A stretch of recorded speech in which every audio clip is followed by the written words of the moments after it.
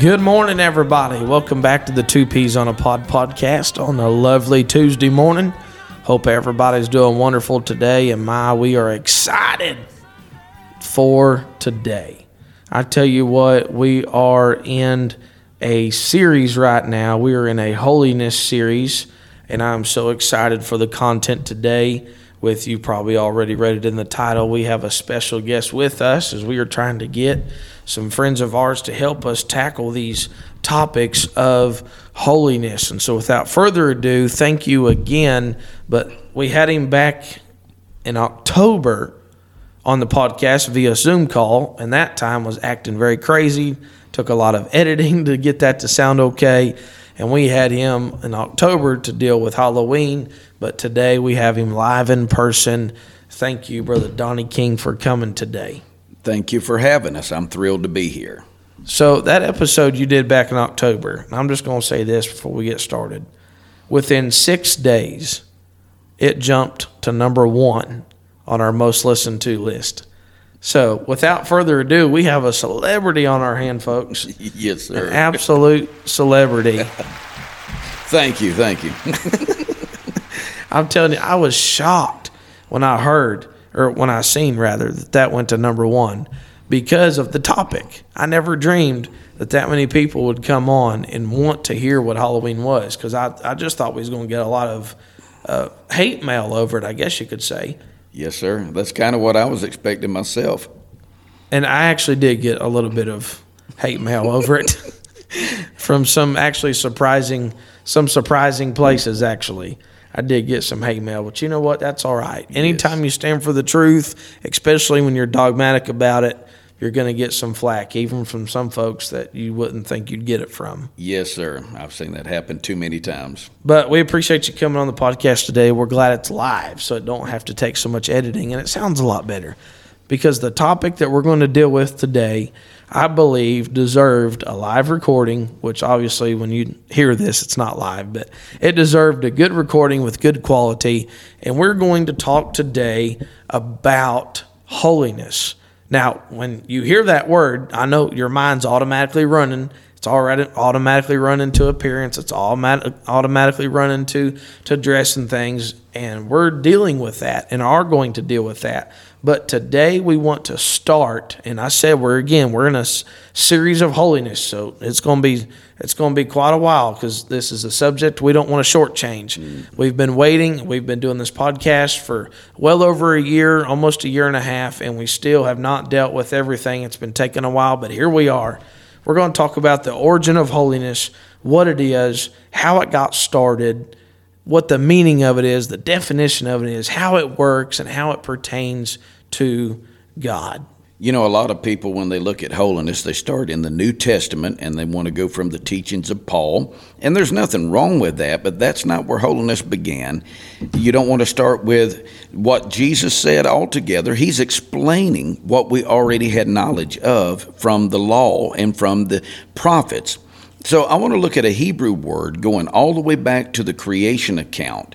And the Hebrew word is found in Genesis 1:4. And God saw the light, that it was good, and God divided the light from the darkness. Now the word here, divided, is the word I want to look at for just a little while. It means he separated. He separated, he divided. The Hebrew word is v'yavdo. Okay? Separation is a very significant occurrence in the creation process. As this theme evolves throughout Scripture, it becomes even more necessary to live in godly. If you don't understand the part about division, we need to be divided away from things. We need to be separated away from things. Then you'll never fully comprehend what true biblical holiness really is. It's not a church sign. It's not really a church doctrine as far as in what you do or what you don't do. It's in how you live.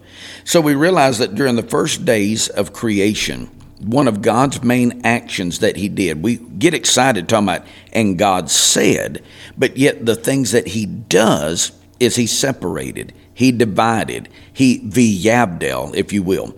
Now we find the word separate several times. It's a verb, it's showing action, And we see it in Genesis 1 and 4, 1 and 6, 1 and 7, 1 and 14, 1 and 18, and it goes on and on and on. On just the first 3 days of creation, God separates. Listen to some of the things he separates. It's very obvious when you read chapter 1 and chapter 2 of Genesis. He separates the light from the darkness. He separates the waters above the firmament from the waters beneath the firmament. And then he separates the dry ground from the waters. The first fruits and vegetation of the land came only after the work of separation was complete. Now that ought to speak a volume of information to us. When we read this, we should understand that when you get saved, you become a new creation. And before you can ever start bringing forth true fruit unto perfection, you've got to go through the process of separation. You've got to be divided away from some things. We must separate ourselves from the things of the world before we'll ever see the fruits of righteousness which God desires from us. Now, the separation process in Genesis shows us that when God wants something, he wants it distinct from everything else. So he separates it away from everything else. This is God's way of making things holy unto himself. This is why it's imperative that we come out from among the world, separating ourselves from sin and the things of the world. God's desire still yet today is to separate darkness from light. In order for us to do the work of God, we must choose light over darkness, and then we must separate ourselves from everything that has anything to do with darkness. This thought process flows throughout the whole Bible after being introduced early in Genesis, like we've just seen. We see it in the offerings. We see it in the covenants. We see it in the law, the priesthood. You can see it in circumcision, the feast, and the list literally goes on and on and on. There's many things where God shows us separation and dividing ourselves away from. Everything God instituted for Israel, you'll find the process of separation and the dividing asunder of things to make them holy unto the Lord. Yeah, one thing I was reading last night, actually in my daily devotion, was in Exodus 19. And God was about to come down in the sight of all the people upon Mount Sinai. And God told Moses to sanctify the people and let them wash their clothes. Now, this right here is a picture to me and it was funny that I was reading this last night there in Exodus 19 because I knew it was going to be recording on this morning. I almost felt like God was giving me just a little nugget. Yes, sir. And but that they had to get ready physically. And they had to get ready spiritually because they had to separate themselves from sin. Because the act of washing and preparing was getting their minds and their hearts ready because God was about to come down and be in front of them. And if we're going to meet God in our worship, we have to be separated. That's what we're talking about today. Separation. I want to take just a few of the less obvious scriptures and look at them today. A lot of people tend to overlook these things, but I want to use some of the overlooked verses in this study. And I could use the same verses everyone else uses, but you already know them. And we'd be in familiar territory, but I want to show you several other places where this doctrine is found. Taking what you were saying about Exodus 19, the storyline keeps evolving as you read through Exodus. And by the time you get to chapter 30, you see a little vague verse there in 30 and 35 of Exodus, and it just seems like it's just got a little comment of something in it, and God's instructing Moses on how to make the oil of incense. And we see a phrase, Brother Austin, thou shalt make it tempered together, pure and holy. Now, I know some of you that are listening in probably thinking, well, what's that got to do with separation? God told them what specific ingredients to use, how much to use, and then he commanded that these ingredients be tempered together. Now, that really doesn't sound like division or separation speech, does it? The Hebrew word for tempered, though, is malach. Malach means to tear away from. It means to dissipate, to disperse, or to separate. God wanted all of these ingredients compiled together, but even though they were going to be compiled together, they were still being separated from all of the other spices and the other offerings. If you had 100 spices and you chose 7 or 8 and you put them together, those may be together, but yet they're still separated from the other 92 or 93 spices. So these ingredients were set apart for a particular service unto the Lord. Now that we've established the fact that these ingredients were separated, now we can go on to the main point. They were to be pure and holy. Now, anybody that's ever studied sanctification knows that both of these terms go along with this doctrine, and most people use these terms interchangeably. Now, here's where a lot of people fall into error. Being pure is not the exact same thing as being holy. Okay? They're definitely similar, and they are very much connected. But if they were the exact same thing, why would God use a redundant term in this command?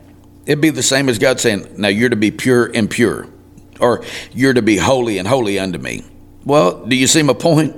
You don't. Right. You're not just one. You got to be both. If purity and holiness are identical things, why not just use one term instead of both of them?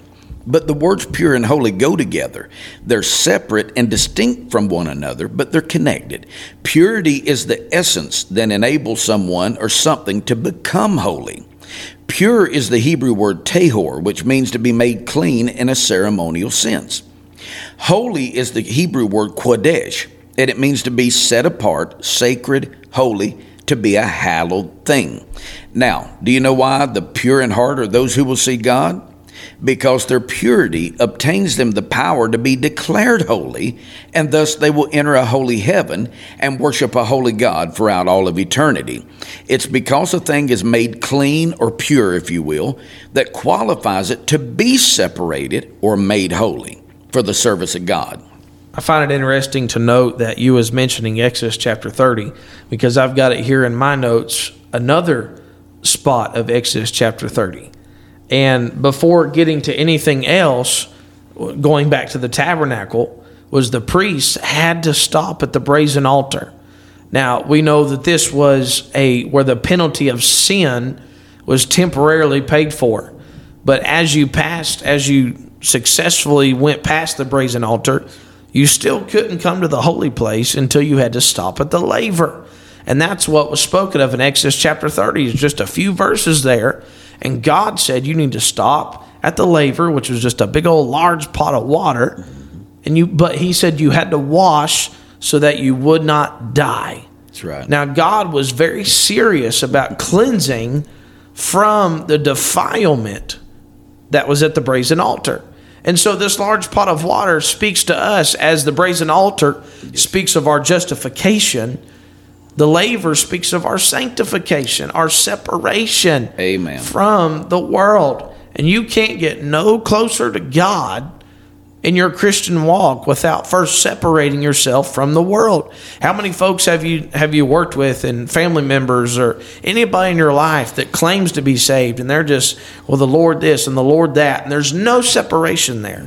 There's absolutely no separation from the world. You can't get to the presence of God Almighty in a daily walk and have an experience with Him until you're separated from the world. Yes, sir. And an interesting system is introduced in Leviticus chapter 20 to tie in with what you just said. I want to go down and grab verse 26. He says, "And ye shall be holy unto me, for I the Lord am holy, and have severed you from other people, that ye should be mine." Now, most people take that first part, "I the Lord am holy," and they teach holiness and sanctification from there. But if we don't understand that second half of what he said, we're going to miss a lot of things. He said, "I am holy, and I have severed you from other people, that you should be mine." There's so much to digest here. It would take a long time. I want to condense it down. The first thing anyone would get out of this verse is that we're to be holy because God is holy. We're not just to be holy, we're to be holy unto the Lord. Okay, there's no other way to truly be holy, but some people think that they can make themselves holy. If we were to try to be holy unto anyone else or to anything else, it would really be unrighteousness, or at best self-righteousness. But when you're holy unto God, you are declared righteous, as you just said, through justification. If you're ever declared holy, you will be holy unto the Lord, for God is holy.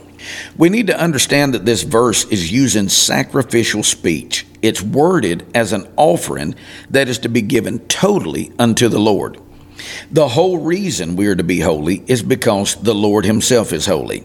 The command to be holy carries with it this sense of separation that we're studying today. It's more than implied in the verse because God says, I, the Lord. And what did he do? He said, I've severed you from other people. Now, I want to take you through a thought process right here, and I want you to think about something right here. I want to take what you think you see in this verse and expose our biased reading in the text so you can see the process of God more clearly. Nearly everyone approaches this verse in a linear fashion, meaning that we understand it word by word. So what we see first is what we think first. Okay? Words you see first in a sentence must come first in process. Well, go back and let's reread this verse, and I want you to listen to my next statement. All right. The verse says, and ye shall be holy unto me, for I, the Lord, am holy, and have severed you from other people that ye should be mine. Okay, so when we approach this verse and we look at it in linear fashion, we see what we just read. But the separation or severing comes before the thing or the person was made holy.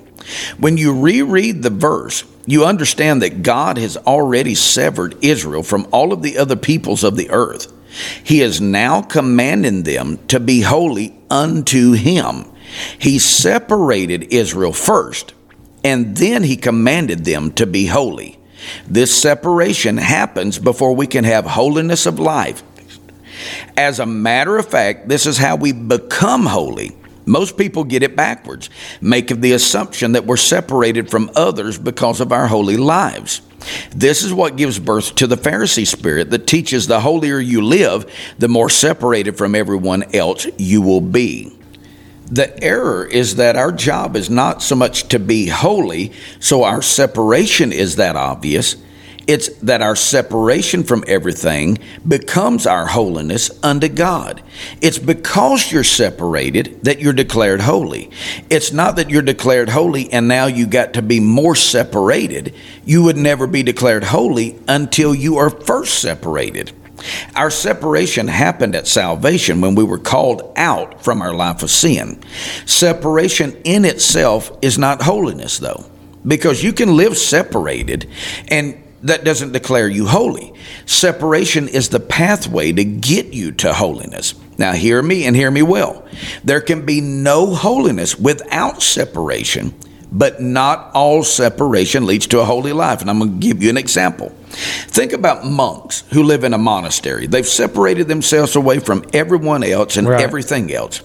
They have the separation part down, but do you think the monks live a holy life? Monks might have separation down pat, but guess what? So do hermits. They separate themselves from everyone else. Who would be so foolish as to declare all hermits holy people? Come on. Yeah. Hermits are a separated group of people, aren't they? Then shouldn't they be holiness? No. This is one example that kills the idea that all separation is holiness. One will veer too far to the right when you see separation as holiness. It's what leads us to holiness. You'll veer too far to the left when people sees holiness possible without any separation. You've got to have the two together. Even though holiness carries the idea of separation in it, holiness is much higher than just separation alone. One of the scriptures that now you talked about wanting to go into scriptures that are not as how'd you say it? Not as obvious as others. Yes. Well, I won't go to one of those obvious ones because, I'm not as smart as you. And one of those obvious scriptures that we use all the time is 1 Peter 1:15 and 16, but says, as he which hath called you is holy, so be ye holy in all manner of conversation. And I've loved this scripture, verse 16, because it is written to be holy, for I am holy. Yes. That word holy there in the Greek means hagios, to be pure, morally blameless, consecrated, to be clean, to be holy is God's standard of how we are supposed to live. For he which hath called us to be holy. And so if we, as the children of God, are going to be representatives of God, then we have got to be holy, which starts at separating ourselves from the world. There has to be a dividing, as you already said. Holiness living is not a suggestion. No. I can't help what the church down the road teaches. I can't help what the church down the road believes, what the pastor down the road preaches and whatnot. I'm reading from the King James Version Bible. Yes. He might be reading from a different version, but it says King James Version Bible. The Word of God, the inspired Word of God tells us we've got to be holy. That's what God wants us to be. Amen. And if God's holy, right? Heaven's holy. Yes. God's Word's holy. As one preacher said, the Bible says holy Bible. God's Yes. name is holy. The angels are holy. God's Son is holy. The Holy Ghost in His name Yes. is holy. And if God's coming back for a holy church, then we are going to have to be holy. Amen. That's the only option. We're going to have to be separated from the world and to God. Yes. You know, the flesh can achieve separation in itself, like I just mentioned about hermits and monks, but the flesh can never achieve holiness in itself.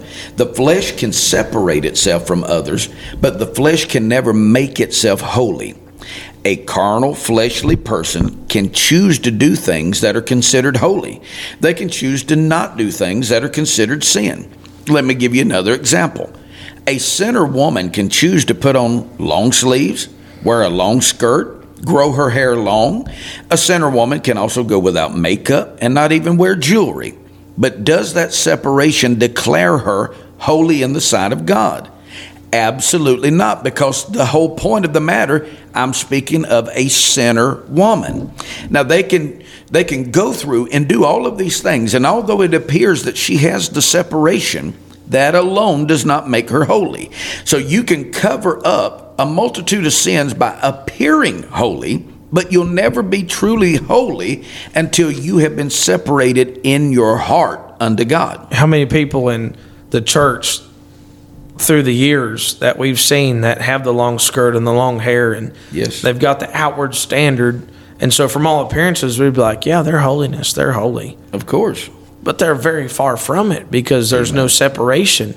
And holiness is more than a standard. We're going to get to that, but Yes. what we've stated on this podcast is that if you're not going to be holiness in your heart, your separation to God, and your speech and everything else, holiness is, you have to have it all. I think I said it to you. It's kind of like the fire triangle.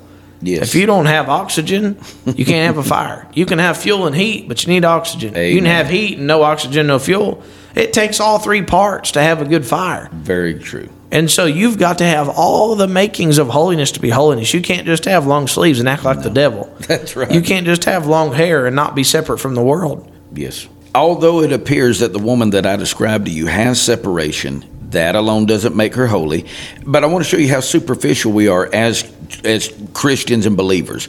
If that same woman I described were to come to your church, or those who are listening come to your church, most of the congregation would assume her to be holy or a holiness woman. Right. That's why it's so easy to play the hypocrite at holiness churches. Most people see separation as holiness, but we're needing God to separate us unto Himself so we can have His holiness.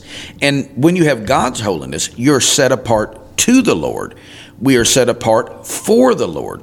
That means that we've got to surrender to Him and to His will. That means that we may do things that God has declared holy that will never be seen by others, but it leads to our separation, which showcases our holiness of conduct, our holiness of heart. We're to dedicate and consecrate our whole lives unto God. This is how we become holy. Without separation, that wouldn't be possible. But by separation alone, one will never reach true holiness. Separation is merely the beginning, the starting point of holiness in our lives. Remember where we first saw this word? Was in the beginning of creation. We see that God began separating. He began dividing things. And it's a picture of what our walk with God would be. When you get saved, He begins dividing you away from those friends you don't need, those attitudes and those thoughts and those ways of living that you've always been doing. He separates you from that. Separation is the beginning. It's the birthplace of holiness in your life. We're severed and separated from all of these other things, and then we're commanded to be holy. Now, this may throw you for a loop. But holiness is not what I am, it's not really what I do, and it's not really what I give. Holiness is what God is. So for me to truly be holiness is for me to be partaking of who God is. I can only become holy as I become more like Jesus. Where I sure want to try my best to be more like Jesus, whatever it takes. And Paul wrote to us in Romans 12:2 and said, and be not conformed. Now that word means to fashion alike. Don't fashion yourself alike to this world. He said, don't be conformed, but be ye transformed. Yes. A change in behavior. Be transformed by the renewing of your mind, that ye may prove what is that good and acceptable and perfect will of God. We are not to conform to the world. We are not to agree to the world's ideologies, to their opinions, to their lifestyles.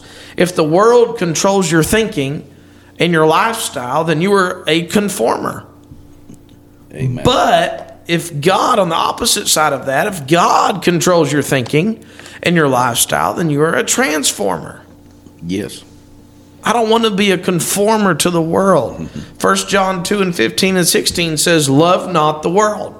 That's pretty plain. Yes. You see a lot, rabbit trail, okay? Sometimes as a preacher, we get a lot of flack that we're too bold and we're not preaching out of love. Are you reading the same Bible that I read? Because my Bible is nothing but love. Amen. But preaches to the point, preaches bold, without tickling ears, without worrying about hurting somebody's feeling. The Bible is the truth, and that's what we're preaching. Love not the world. That's right. Cut and dry. Neither the things that are in the world. Wow. How many people would say that's a slap in the face? If any man love the world, it's getting worse. Yes, it is. The love of the Father is not in him. So love not the world. Yes, sir. But if you do love the world, then the love of the Father is not in you. That's right. I didn't say that.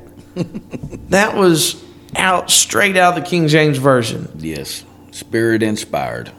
For all that is in the world, the lust of the flesh, lust of the eyes, pride of life, is not of the Father, but is of the world. We see very clearly what we're talking about today, separation and holiness. What we see very clearly in these two verses is God wants us to have distance. Yes. And a separation from the world. I was reading a little story the other day about a stagecoach company, obviously years ago. And they were interviewing some new drivers for the job of driving the next stagecoach. And this was the question for the interview, Brother Donnie. How close to the edge of a cliff could you drive that stagecoach going around the mountain successfully? So the first guy, he goes and he says, I think I could get within 3 feet of the edge and be just fine and make it successfully around the mountain. Wow. And he said, okay, we'll think about hiring you. The next guy said, I think I could get 18 inches. I think I could get 1.5 feet from the edge and successfully get that stagecoach around the mountain. He said, okay, we'll think about hiring you. The third guy come in and he said, I'll stay as far away from the edge of the cliff as I can. I ain't even going to try to get close to it. I ain't trying to see how close I can get to it. He said, you got the job. Instantly, you got the job. Why is it that so many, amen, in the world today, I'm going to amen myself. I ain't got no crowd here except for you, Brother Donnie, I guess. Amen. There we go. How many in the world today are walking on the edge? Yes. I've always likened it to an icy cliff. You're going around an icy cliff. You're not going to just walk on the edge because you trip or fall or slip. You're going to fall and die. You're gone. How many people are walking on the edge, not being one to be separated from the world? Just like in 1 Kings 18, they wanted the great things of Baal. They wanted the blessings, so-called, of Baal. Yes. But they wanted the old things of God. But they wanted the new things of Baal. They was on the spiritual fence, if you will. They was living on the edge, living on the cliff. And all it takes is one fall, one trip, how many times have you seen somebody in one storm and they backslide? Yes. One tragedy and they backslide. Yes, sir. One bad week, I just can't handle it, and they backslide. You're right. I know I may seem like I'm being rough. I'm not meaning to. But I'm telling you, the Bible, yes, we have got to separate ourselves in this day and hour. Well, I think it stems back to a problem that Israel had at the time of Samuel. They come to him and they said, we want to have us a king like everybody else. They wanted to be like everybody else. Right. Everybody else is living on the edge. Everybody else is living in the moment. We're living for eternity. We're not just living in the moment. We're not just living on the edge. We're living for God. And a lot of people get to thinking, well, if I could be like them, if I could be like those, our goal, that calling that we've been given is to be like Christ. Let me give you an example that it may agitate some of you by me saying this, but I'm going to let you fill in the blank. You can become more like brother, and you fill in the blank, brother so-and-so. But even if you're just like him, that doesn't guarantee that you'll be holy. What if, by chance, brother so-and-so is a hypocrite? What if he only appears to be holy, just specifically because of his separation? It's only when God takes possession of us that we can be declared holy unto the Lord. Everything God is holy. Everything God possesses is holy. Everywhere God dwells is holy. If God dwells in me, I am to be holy, for he is holy. If God has full possession of my life, I can then declare that I am holy, only because God is in me and God is holy. It's the presence and glory of God in our lives that brings us into holiness. Separation is the setting apart. That's the taking of possession of our lives, that God takes us and cleanses us and begins to use us for his service. We're empty. We're an empty vessel at separation. But once he cleanses our vessel, he then fills the vessel with himself, with his spirit, which is holiness in its purest form. It could be stated this way: separation is God's method of acquiring the vessel. Holiness is God's method of filling the vessel.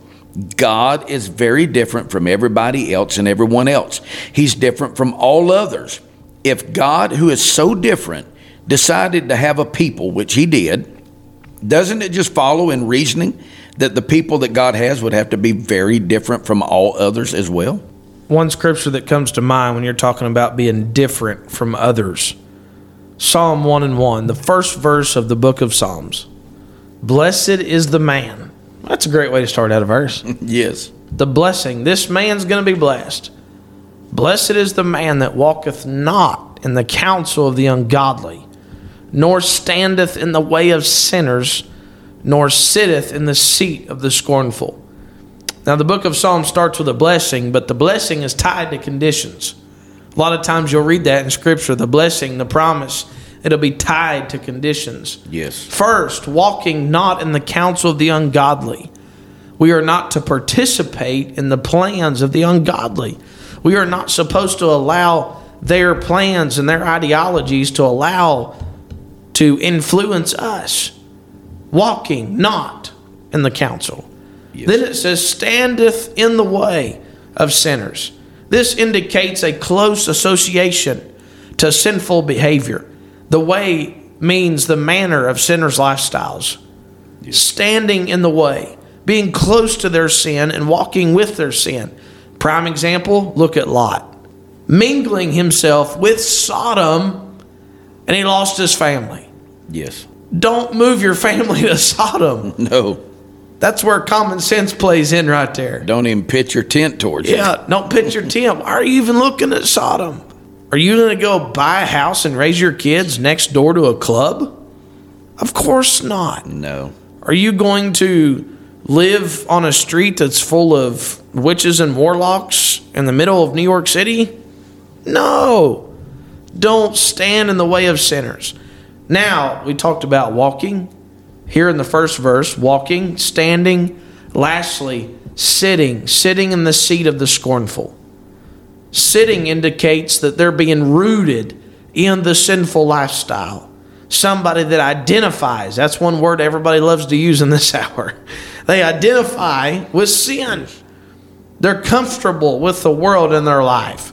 Sitting in the seat of the scornful. This means those who mock holy things. Don't sit right there in the seat right next to them trying to sway others with them. You're not in a courtroom trying to plead your case and sway people on your side. Don't sit right there in the middle of sin. But God said there's a blessing to the man that is separated from the world. I feel my hat coming on. Amen. There's a blessing to the man that is separated from the world. Yes. To live a holiness life pleasing to God. Yes, sir. Well, that just tells me that God's people, by nature, must be a peculiar people because we're different from everyone else. For this people that God has to resemble him, they must be like him. For this people that he has to represent him, they must be different as God is different. This people can't be just the common, ordinary, or average people. They must be set apart, they must be different, and they're extraordinary. If the best one-word definition of God that we have in the Bible is holy, then God's people should be defined as holy also. Now, that tells us if you're not living holy, you're not one of God's children. You cannot live holy without the separated lifestyle. Separation alone does not mean holiness, but if you are not separated, you cannot be holiness either. For them to have holy lives, God's people to have holy lives, they must be sanctified. Who is like unto the Lord our God, the Bible says? He is God, and there's none like him. He's God, and there's none other that even compares with him. Who would you say is God's equal? God has no equal. If we're God's children, we will be like him. If we're not like him, then we are not his children. I couldn't stress that point anymore. If we're not separate from the world, then we're not his. If we are common, average, and ordinary, we show no proof that we are his. If God is utterly different from all else, how can his children be like all the others? We cannot. We can bring forth fruit in our life only if we allow God to do the work of separation first, just like he did at the beginning. If God would have never separated the waters from the waters that were above and beneath, if he had never separated the dry land from the waters, there could never have been any crops or vegetation. That means there could never have been any fruit produced until God separated. In your life, you'll never bring any fruit forth unto God until he starts that separation process, and you separate away from the world and you separate unto God.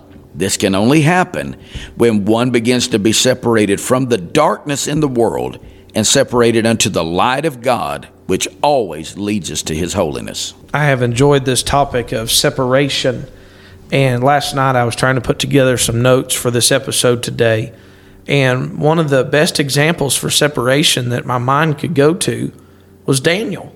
Now, I don't know how many times I've heard on Daniel, maybe it's the first part of what we're getting ready to talk about here, I've heard talk about separation, but there's so much in the first 6 chapters or so of Daniel that talks to us about separating yourself to God.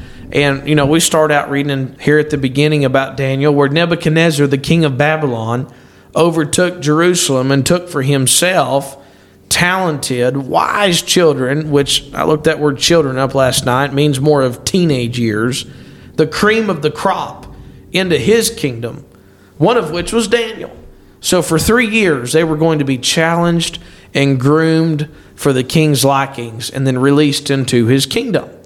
And so they changed their names, which gives them power to the one who changed their name, trying to invoke authority upon them. So I changed your name, now you're my subject kind of deal. And then they changed their diets, which was a huge problem for God's children because Leviticus gave them a list of foods that is unclean. And this would have tempted these men to compromise what God's already told them in their word.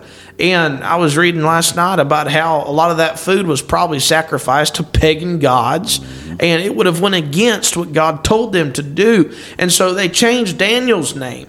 They changed all the names and what we know them as Shadrach, Meshach, and Abednego. That wasn't their original names. Their names were given. Their names were all linked to God. Yes. So that was one reason why they had to change their names. They didn't want God to be glorified at all. And so they changed Daniel's name, but they could never change his heart. They could never change his faith. So one of the most popular verses that we think of when we think of separation is Daniel 1:8, that Daniel purposed. He determined in his heart, he was committed to God that he would not defile himself with the portion of the king's meat, nor with the wine which he drank. Therefore, he requested of the prince of the eunuchs that he may not defile himself. You could change Daniel's name, but you couldn't change his character. Amen. Everything Daniel needed to compromise was right there in front of him. Yes, sir. All the ingredients he needed to compromise was sitting right there in front of him.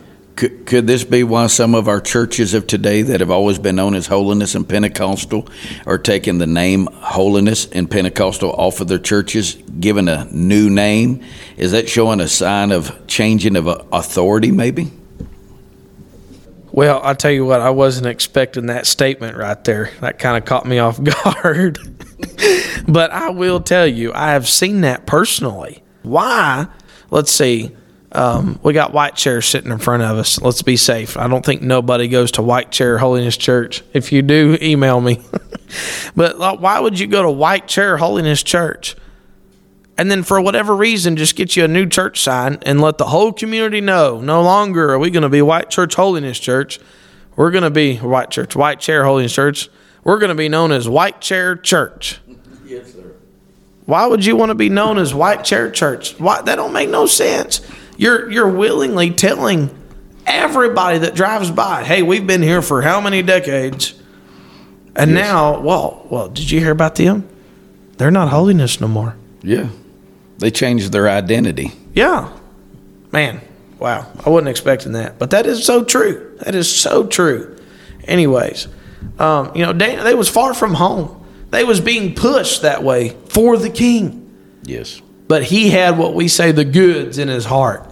He was separated. And so you move on through the next couple chapters, Daniel talked with the officer of the court with a proposal test of 10 days with just a diet of pulse and water for them to eat.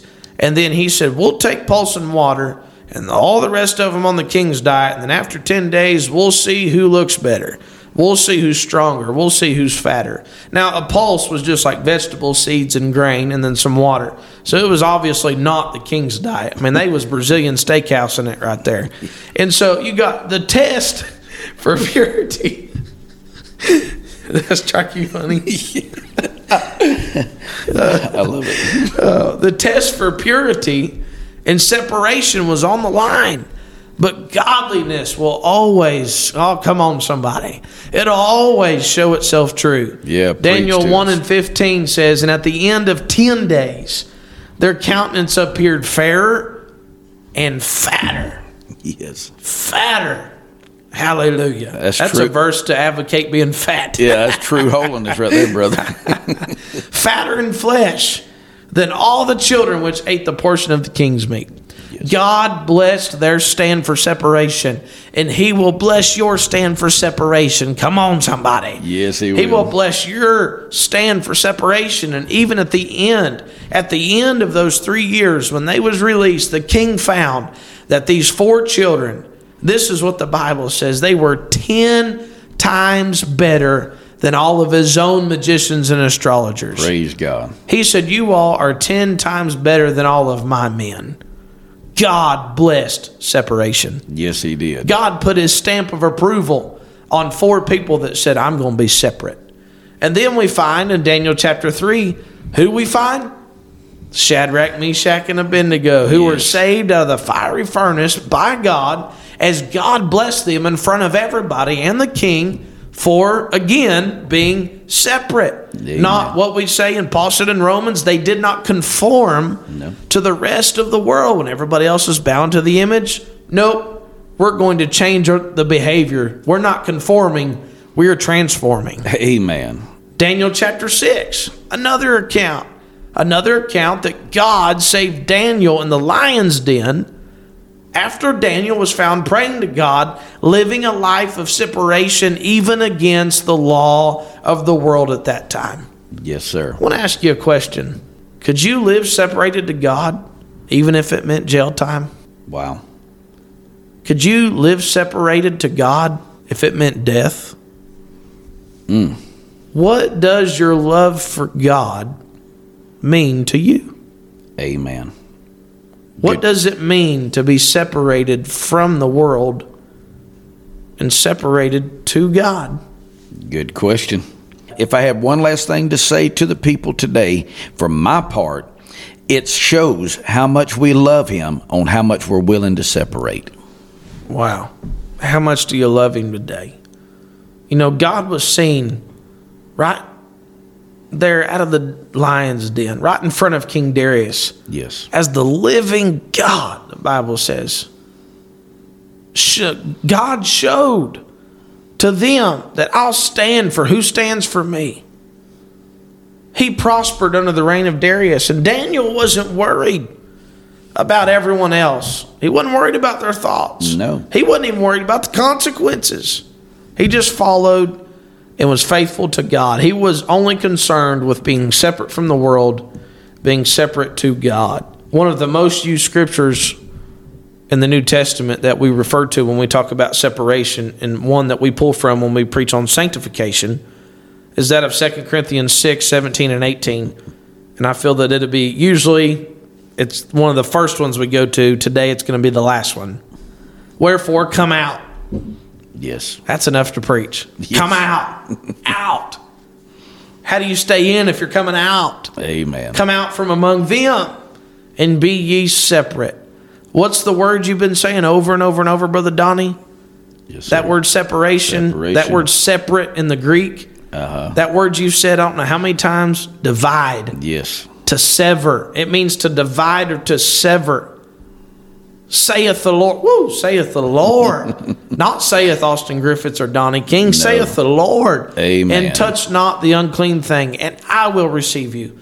Brother Donnie, I want God to receive me. Yes. I want to be pleasing to the Lord. And he said, and will be a father unto you. I'll be a father unto you. And ye shall be my sons and daughters, saith the Lord Almighty. You know what this means? This means you can't do the old sinful things. No. This means the old song that says, I came to the altar and I took off the old coat and I put on the new. This means you can't take off the old coat and put back on the same coat. No. This means when you get saved and you get separated from the world, you can't produce spiritual fruit for God until you're separated. You're exactly right. Well, brother, you was talking about how that people come out from among the world. Well, God brought the children of Israel out of Egypt. The whole purpose was come out from there, get out of there.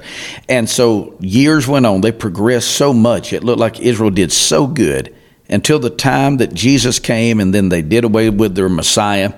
And Stephen was preaching later on in Acts 7, one of the greatest messages ever preached in New Testament history. He gets to telling them that your hearts have turned back again into Egypt. You're living divided away. You're separated from Egypt in body, but your heart is still there. God's looking for a group of people whose hearts came out of Egypt even before their bodies did. God wants us separated unto him. Well, I hope somebody's enjoyed our content today, and I hope we've encouraged you to be separate. If you are separate, keep being separate. If you're living holiness, keep living holiness. Keep being pleasing to God. But if you feel today after listening to this episode that you're not as separate as what you need to be, you're not as holiness as what you need to be, hopefully we've said something to stir your heart so you'll get closer to the Lord. Be pleasing unto God. The Bible teaches us from cover to cover about separation from the world to God. Thank you for listening to this episode. We've got more to come on this series of holiness. We will see you next Tuesday. Peace out, everybody. In this race of life I've run, the Lord says to me, my child, well done. There will be no regrets for me. I'll be